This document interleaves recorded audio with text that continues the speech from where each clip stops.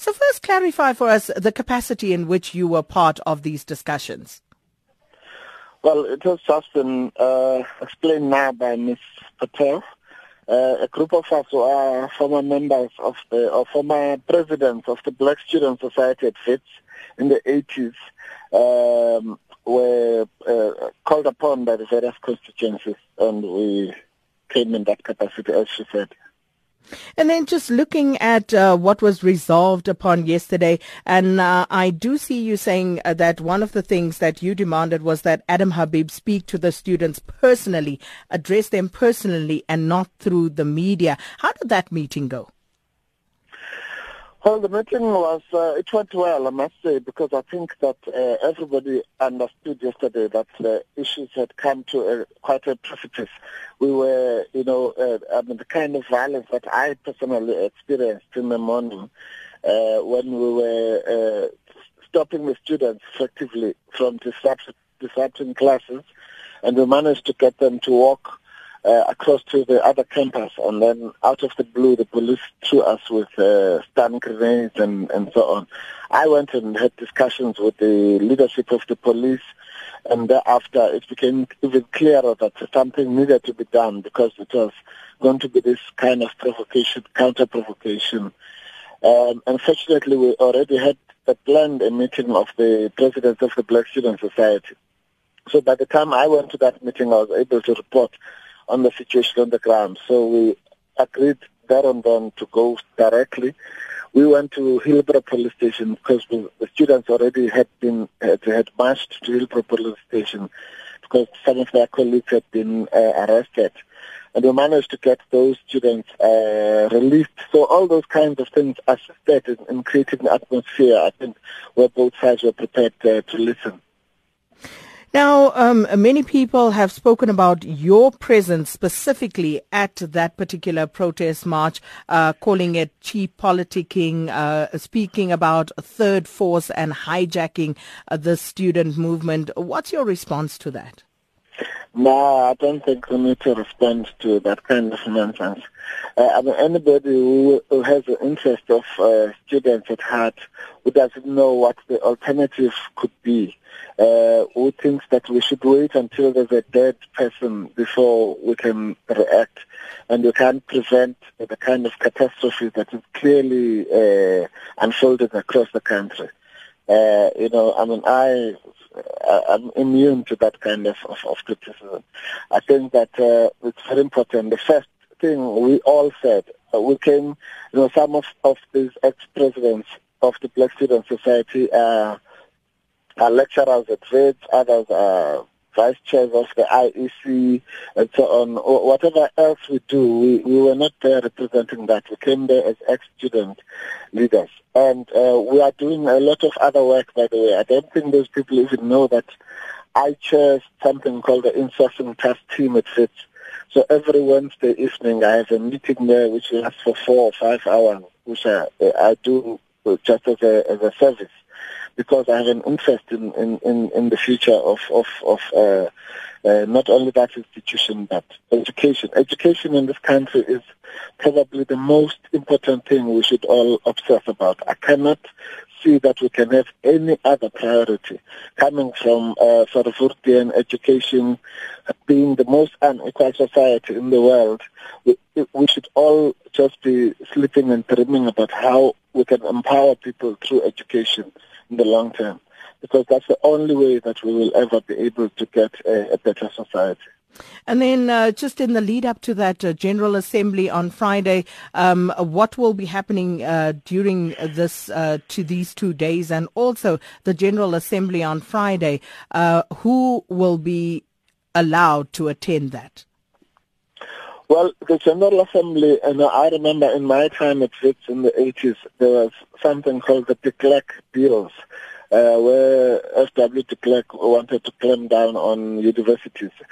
So whenever there's a major crisis, a General Assembly of this kind is called, and it's quite open to all the constituencies at the university, the workers, the academics, the students, council, the senate, and those kinds of people.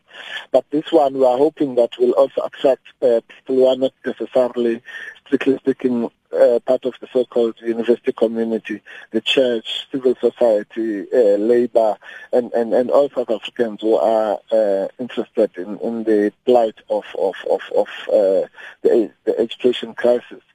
So we are hoping that the format is quite a formal format. It's chaired by the Chancellor of the university, and then the constituencies, as Farona explained, would ordinarily pledge allegiance to a kind of minimum statement on which they agree, but they also will put their own slant, as it were, on the issue. The idea really is to unite the university community so that hopefully the next stage is then for them to say, okay, what do we do now? So that when they approach government, for example, they approach government as a block on the basis of that minimum statement. And more importantly, to restore peace and learning, because the fight for free education is not something that's going to be resolved tomorrow morning.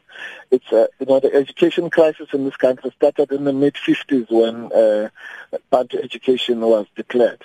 So it's not something that's going to be resolved overnight, but it is something that must be resolved urgently, and it can only be resolved if all of us as South Africans, from our various vantage points, call for it and examine it and find out how possible it is, what needs to be done, when must it be done. But that it must be done, it should be a no-brainer.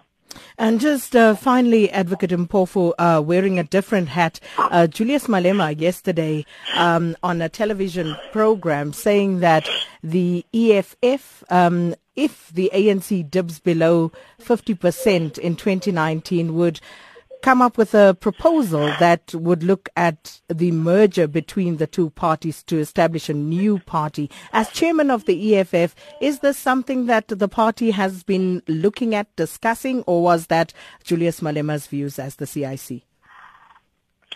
No, unfortunately, I didn't even see the television program because I was having meetings at Wits. So I can't really comment on something that I've listened to properly. The only thing I can say really about that is that, one thing that we have said so many times, there's nothing new in it, is that South Africa has entered the era, a new era, and because of the EFF, the advent of the EFF, we have brought this country to a new era of what we call coalition politics. There's no doubt about that. I can tell you now that in 2019 there's no political party that will win the elections outright. So it's a debate that we must all have as South Africans between now and then, and maybe for the next 20 years or so, before the emergence of another dominant party, which is probably not a good thing at all. Mm. So I don't think people should get excited. I mean, we've had the whole of August, that's all that was on our lips, and we spoke to every political party in this country, and openly we reported that all of them, we offered them, kind of deals of how we could work together with conditionalities. So nothing will change. It's God-given that if there's no outright majority winner, we'll have to look at various options. In August, we had to look at how would we work with the ANC, and we told them what our conditions were. How would we work with the DA? We told them what our conditions were, and they both failed to meet those conditions. Hence, we didn't get into a coalition with any one of them. So that doesn't mean next time, if there's another by-election somewhere and the balance of forces changes in East London or whatever, then we will have to have the same kind of discussions with those parties there. So it's nothing new. I think it's just that people don't realize that we've actually entered a new era of politics in South Africa for the next 20 years. So you're saying a merger with the ANC is a possibility? No, in coalition politics, everything is a possibility. The key is not on the possibility. The key is on what are the conditions. So, and the conditions might change from time to time. This time, the conditions we put to the ANC were the removal of Zuma, the return of the land, equal education, and the national anthem issue, and so on. I think we put 6 or 7 conditions. similarly to the DA, we put those. They failed to meet them. With the ANC, we also insisted that there should be a Gupta commission, a commission on the Guptas, and they obviously refused to do those things. So if they had agreed, we would have worked with them. Okay, we're going to leave it there for now. Thanks so much for that, Advocate Dali Mpofu.